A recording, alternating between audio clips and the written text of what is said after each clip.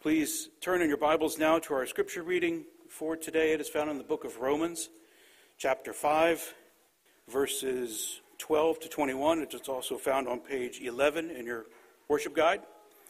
And if you are willing and able, please stand for the reading of God's word. And as you do so, know that though the grass withers, the flower fades, even the life of man is but a vapor.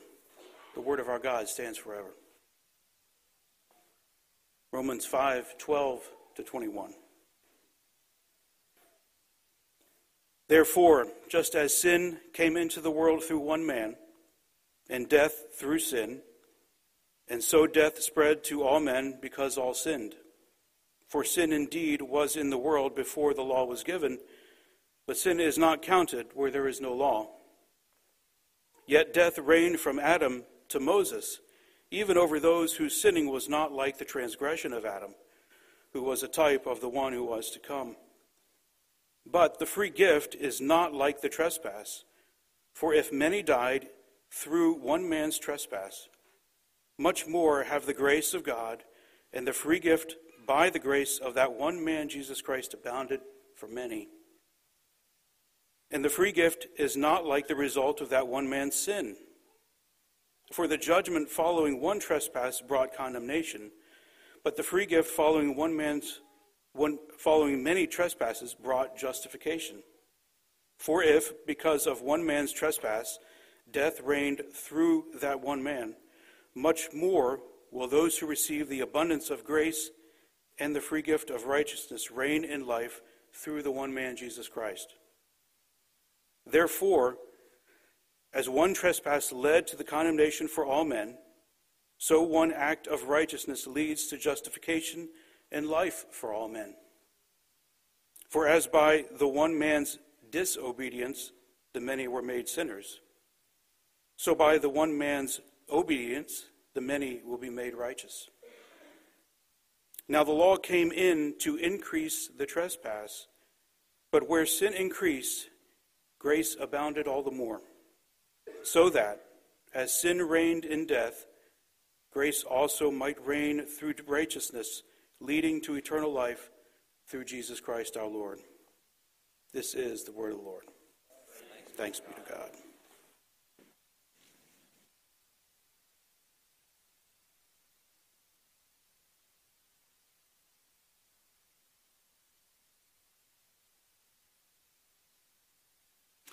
Thank you, Dan.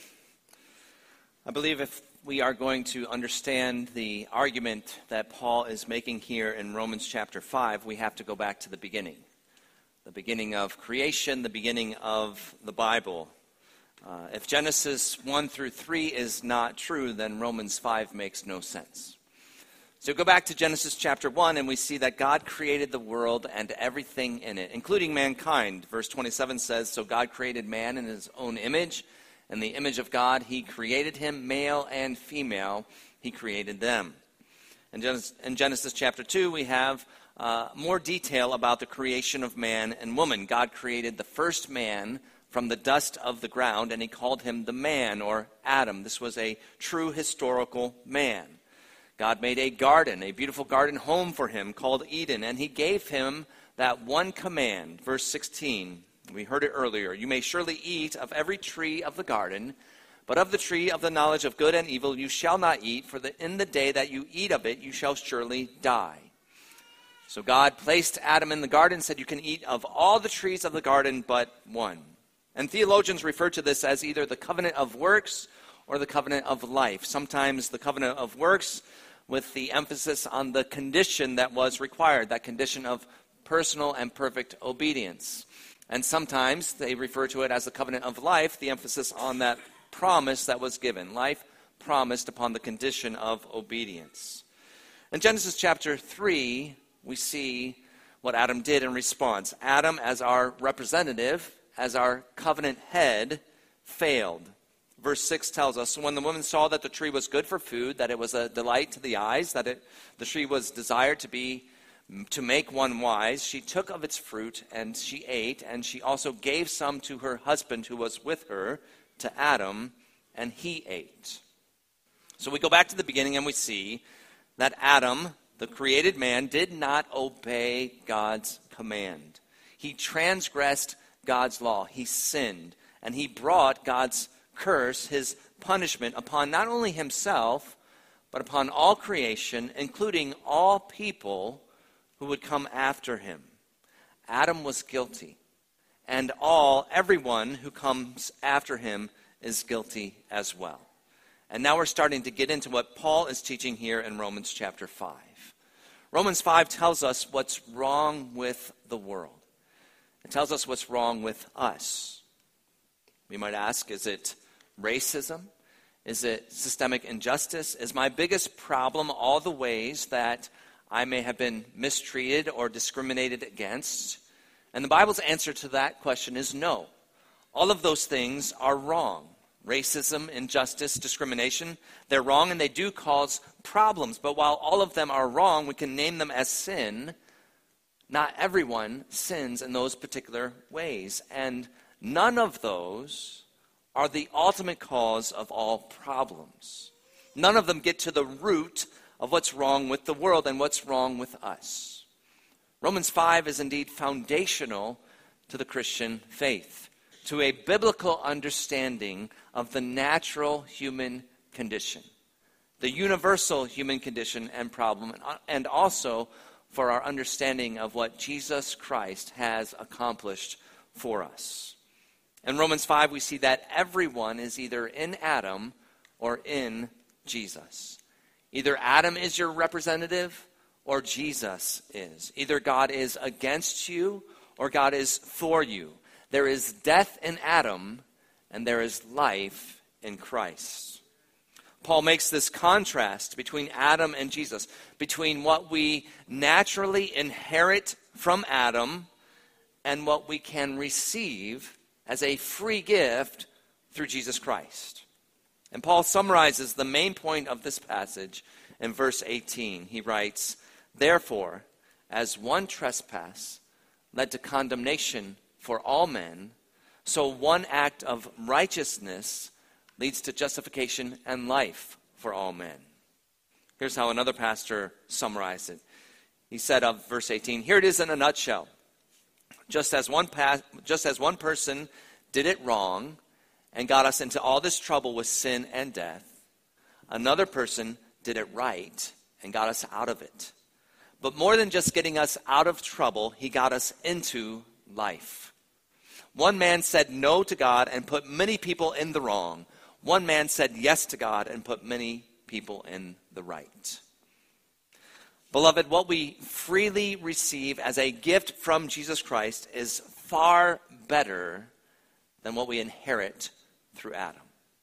So what we want to remember today, what we freely inherit as a gift through Jesus Christ is far better than what we inherit from Adam. Today I want to look at the text once again, and we see what the two heads of the human race bring. What you have if you are in Adam, and what you have if you are in Jesus.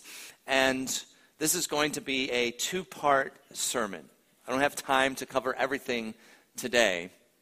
So we'll focus mostly on what we have in Adam, though I don't want to leave you there, so we certainly will touch on what we have in Christ. And then, Lord willing, we'll come back next week and continue this passage. But we begin with this, what you have if you are in Adam. If you are in Adam, apart from Christ, in your life, sin reigns in death. That's the reality. Sin reigns in death. Look at verse 12 again.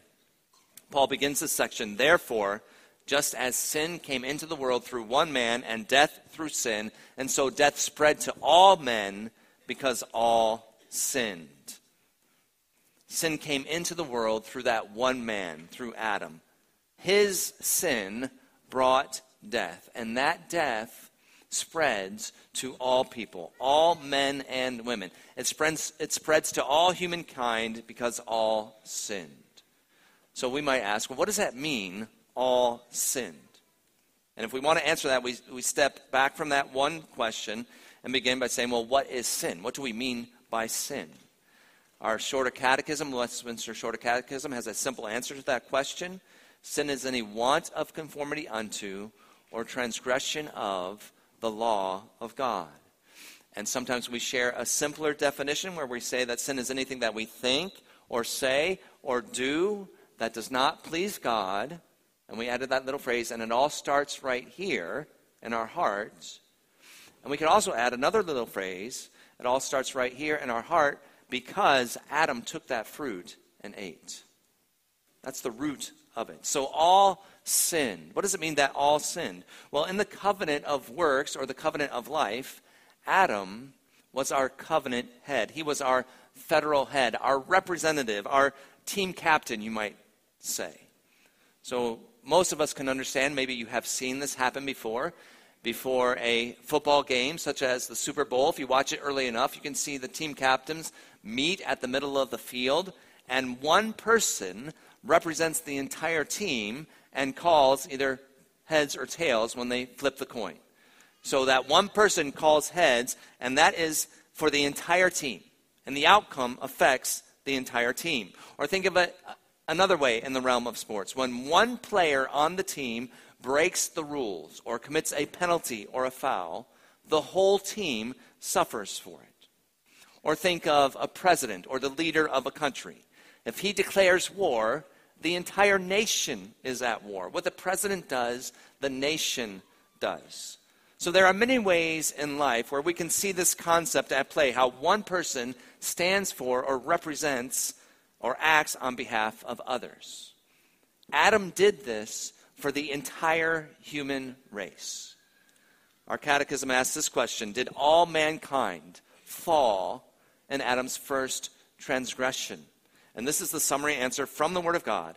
The covenant being made with Adam, not only for himself, but for his posterity, for those who would come after him, all mankind, descending from him by ordinary generation, sinned in him and fell with him in his first transgression. Paul says it this way: sin came into the world through one man, and death spread to all men and women because all sinned. So when Adam sinned, you sinned. And everyone is now born a sinner. This is what theologians refer to as original sin. Original sin. Many of us may be familiar with that African-American spiritual, "Were you there? Were you there when they crucified my Lord?" I don't know that there is another one written in that vein, but if there isn't, there could be one that asks the question, were you there in the garden? Were you there when Adam ate the fruit? And the answer is, you were. You sinned in him, and so you are born with a sin nature, such that you sin because you are a sinner. So our problem is not so much the personal individual sins that we commit, though that is a problem. They do bring God's judgment. But the root problem, the same for everyone, is the sin nature that we're born with. The sin, the death that we inherit from Adam. So as we look at this, as we consider this, what do we learn about sin? One thing we learn is that sin always impacts others. It always impacts others. It never remains private. That's a lie the devil will use to deceive you. Or that we may tell ourselves that my private actions don't impact anyone else. That's not true. Friends, sin never remains private. Whether it may be pornography or abuse of alcohol or drugs or gambling or gluttony or wasting time. Whatever it may be, it always ends up hurting both you and others. And the biggest example we have of this is Adam. His sin did not only affect him. Now there's good news in the midst of this bad news. If you're feeling weighed down by the weight of your sin and how it hurts others, the good news is that Jesus can more than atone for our sins. He can more than make up for all the hurt that we have caused. For not only can we be forgiven by Jesus, through Jesus, but Jesus alone can also bring healing and grace to those who've been hurt by our sin as well. And beloved, this is not an encouragement to sin, but it's comfort, it's hope for those of us who have sinned already. We know there are ways we cannot make up for the wrongs that we have done. But we know that Jesus can. Jesus can bring the healing and the peace and the shalom that we need, and he will ultimately in the new heavens and the new earth. So what we have in Adam is sin. We sinned in him, and we inherit a sin nature, and this sin reigns in death. This death, both physical and spiritual death, is the result of sin. That means it's not natural. It's not natural. It only exists because Adam sinned. This is why everyone dies, because of sin, and only because of sin. This is why every person will ever die. Not only because of sin in general, but because Adam sinned. Paul drives this point home in verse 13 and verse 14. He says, "For sin indeed was in the world before the law was given, but sin is not counted where there is no law. Yet death reigned from Adam to Moses, even over those whose sinning was not like the transgression of Adam." So what's Paul saying? He's saying there was this whole group of people that lived from the time between Adam and Moses, a period of about 2,500 years. And all of those people in between, they did not sin in the same way that Adam did. Why? Because the law, the 10 Commandments, were not given until Moses. So in that in-between time, from Adam to Moses, yes, sin was in the world. The law of God was written on the human heart, and all mankind still transgressed that law on the heart, but they did not have specific, direct disobedience to a written law. They didn't have explicit transgression like Adam did. So they didn't sin in the same way as Adam. And yet, those people all still died. Death reigned. Why? Because death came into the world and spread to all people through the sin of Adam. What he did applies to us. So every time someone physically dies, if you ask why, if you go down deep to the root cause, the answer will always be the same. Because Adam sinned. Sin came into the world through one man, and death through sin, and so death spread to all man. So why do we die? Why have more than 45,000 people died in that earthquake in Turkey? Why did 3 people die in that recent shooting at Michigan State University? Why did my dad die from Lewy body dementia? Why did our beloved brother and church member Mark Miller die in a car accident during COVID? Whether it's natural disaster or evil, senseless violence or a disease or a sudden tragic accident, beneath them all, the same root cause: Adam's sin. Adam sinned, and he brought the curse of death to all who follow.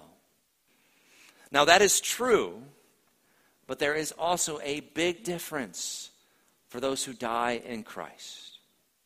There is a big difference for what death means and why it even comes for those who are in Christ. The Westminster Larger Catechism asks that question. It says, "Death being the wages of sin, why are not the righteous delivered from death, seeing all their sins are forgiven in Christ?" You see what it's asking? If death comes from Adam and Christ has forgiven us, why do we still die? And here's the answer. The righteous shall be delivered from death itself at the last day. Amen? It's a good start. And even in death are delivered from the sting and curse of it, so that although they die, yet it is out of God's love to free them perfectly from sin and misery and to make them capable of further communion with Christ in glory, which they then enter upon. There's a huge difference between the death of an unbeliever and the death of one who is in Christ. Now, we could also say that every time a believer dies, Jesus' prayer in John chapter 17 is answered. Jesus prayed in John 17, Father, I desire that they also, whom you have given me, may be with me where I am to see my glory. What's Jesus praying? What does he want? He wants you with him in paradise. He wants that more than you even want to be there. He wants you with him in paradise. So, when a loved one in Christ dies, we mourn the loss. We who are left behind suffer the grief and the sorrow of that loss. And Jesus does mourn and weep with us for our pain and our sorrow. But Jesus also rejoices. He rejoices that another one of God's children has been brought home. And our loved one in Christ rejoices with Jesus. I was thinking about this, and I wondered if it's a little bit like what my wife Amy does now. So we have 6 children, and none of them live with us anymore. We're in the early stages of being the empty nest parents. So sometimes when any number of the kids may be home, whether it's anywhere from 1 to 5, they're home, and she'll look over at me, and she has this heart for her children. And she'll say, if there's 2 kids home, my heart is 2/6 full. Or maybe there's 4. And she'll just look at me and say 4/6. And I know what she means. And I think that's a small picture of what it's like for Jesus in glory. Every time he receives another saint home into glory, we could say, in a sense, that his heart is more full. His joy increases. Now, we could talk theologically, what does that actually mean? But the point is, Jesus rejoices when his children are with him in glory. For those in Christ, we have great hope and comfort in the midst of death. And what Christ does for us is far greater than what Adam has done. Adam brought the curse of death to all. Jesus brings the gift of eternal life to those who trust in him. In Adam, condemnation and death reign over all because of the one sin of the one man, Adam, our representative. That's the main point Paul is making about our death in Adam. He says it 5 times in this passage. 5 times in verses 15 through 19. So verse 15, many died through one man's trespass. Verse 16, the judgment following one trespass brought condemnation. Verse 17, because of one man's trespass, death reigned through that one man. Verse 18, one trespass led to condemnation for all men. And then 5th, verse 19, by the one man's disobedience, the many were made sinners. He says it over and over and over again. He's hammering home this point. All people are guilty. They are under the condemnation of God, under the sentence of death, because of the one sin of the one man. Now, not all people die physically because they actually and voluntarily sin. It doesn't take long for children to willfully sin, to transgress God's law. You don't have to teach young children how to lie or how to disobey. They will do it on their own very early in their lives. They're naturals. They quickly show the nature they have inherited from Adam. But not all children are even given that opportunity. What about children who die in infancy? What about all those babies who have been aborted? 600,000 in the U.S. in 2020. Did those children sin in the way that Adam did? Did they transgress the law of God? No. Children who were aborted did not sin in the same way as Adam. Their parents sinned in aborting them. The doctors sinned. People who counseled them to choose that course of action sinned, violating a direct command of God, you shall not murder. And I don't say that to be harsh or to be insensitive. I imagine that in a room with this many people of it, some of you have been impacted deeply by this sin in some way, but I say that to proclaim the truth of God's word. for the honor and glory of God, to defend the most vulnerable and to teach and disciple you in the faith as children of God, that this may help you, that you may help others, and also potentially for your own healing. Because if you are guilty of this sin in some way, you need forgiveness and healing. And that can only come from Christ. That comes as you are made aware of your sin and your need, as you trust in the shed blood of Christ alone to cleanse you. Only Jesus can remove your guilt and your shame. Only Jesus can forgive you and heal your soul. I want to say another word of comfort to those today who may mourn the loss of a child. Perhaps not through abortion, maybe through an unknown cause, maybe through a miscarriage, or maybe you wonder about those who may be mentally unable to respond to the gospel. The Westminster Confession of Faith says this: elect infants dying in infancy are regenerated and saved by Christ through the Spirit, who works when and where and how he pleases. So also are all other elect persons who are incapable of being outwardly called by the ministry of the word. Beloved, I believe that those in Christ have great cause for hope and for assurance that their children who have died in infancy are with Christ. That we can trust the grace of our loving Heavenly Father. And the one place in Scripture that seems to address the issue points us to this assurance. In 2 Samuel chapter 12, when King David's infant child died, he was comforted. He had hope with the assurance that he would go to his child. And when he said that, he could not simply mean that he would also die. There's no comfort in that. But that he believed he would be reunited with his child in glory with Jesus. King David, one of our fathers in the faith, he had that comfort, that trust in God, and I believe Christians can have that same hope and comfort and assurance today. Death is an awful enemy. It's not natural. It comes to us through Adam, the first man who sinned against God. If you are in Adam, apart from Christ, in your life, sin reigns in death. Sin reigns in death. Now, what does that mean? It doesn't simply mean that you are going to die. Yes, it does mean that. But what it means is you do not have and you cannot enjoy communion with the triune God. You do not know God. He is your judge. You're under his wrath and his curse. You are under the condemnation of physical death, the miseries of this life, and the pains of hell forever. This is true of everyone from birth. But it does not have to stay that way. That is true of you from birth, but it does not have to remain true of you. See, the entire human race is dealt with before God according to what Adam did. And the result of that judgment is sin and death and condemnation. That is really bad news.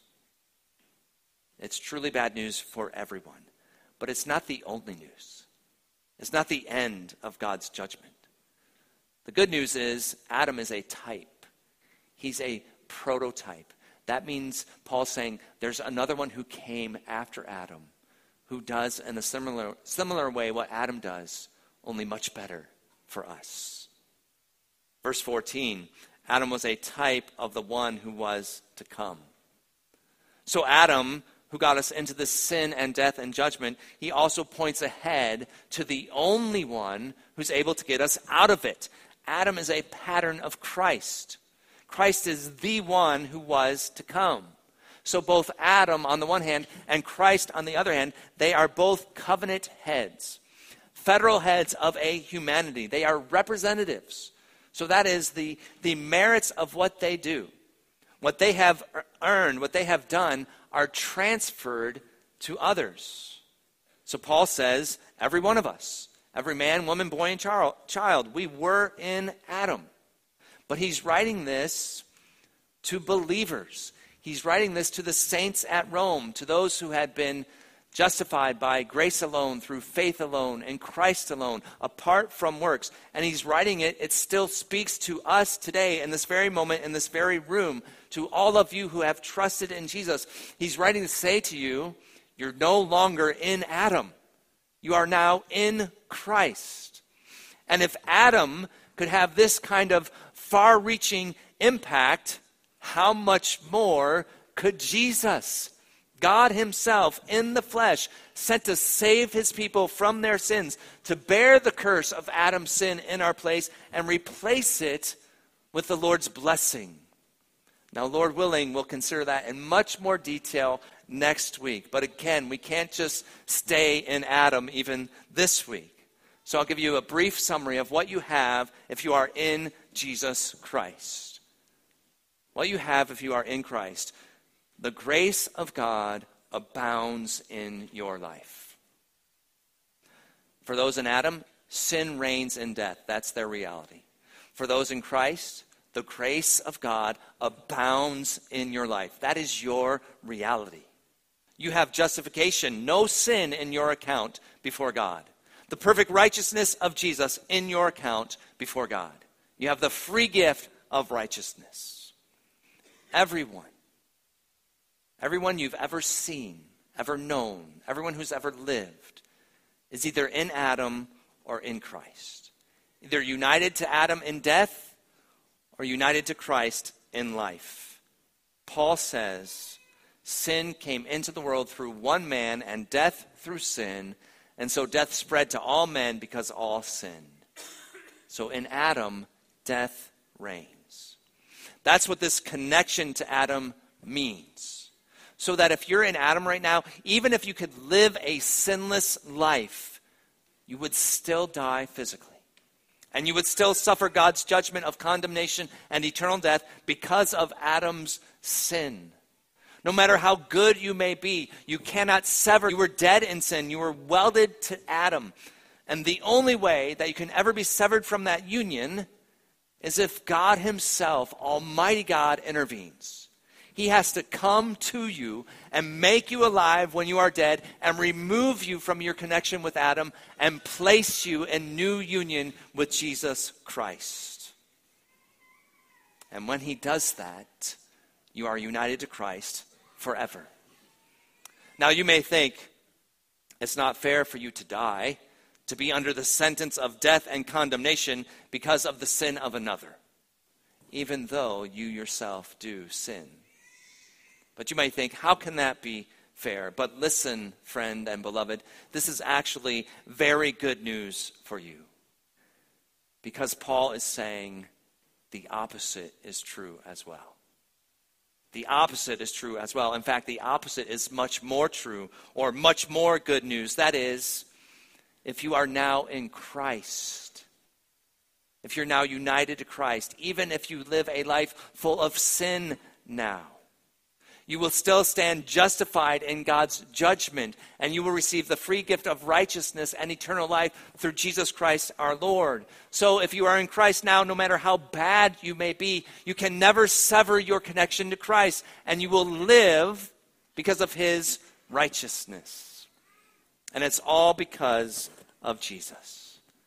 You now get to live and enjoy righteousness and eternal life. The love and favor of God, all because, not because of you or your righteousness, but all because of the righteousness of another. Because you're now united to Jesus. You are in Christ instead of in Adam. And if God has brought you into union with his own Son, Jesus, nothing in all the world can ever sever that union. And my friends, this is the hope of the world. This is the solution to what's wrong with the world, to what's wrong with us, to what's wrong with me. This is my only hope, and this is your only hope. Beloved, is your hope in the Lord today? If it is, then sin no longer reigns in your life. Grace reigns through righteousness, leading to eternal life through Jesus Christ our Lord. It's the best news you've ever heard. Amen. Amen.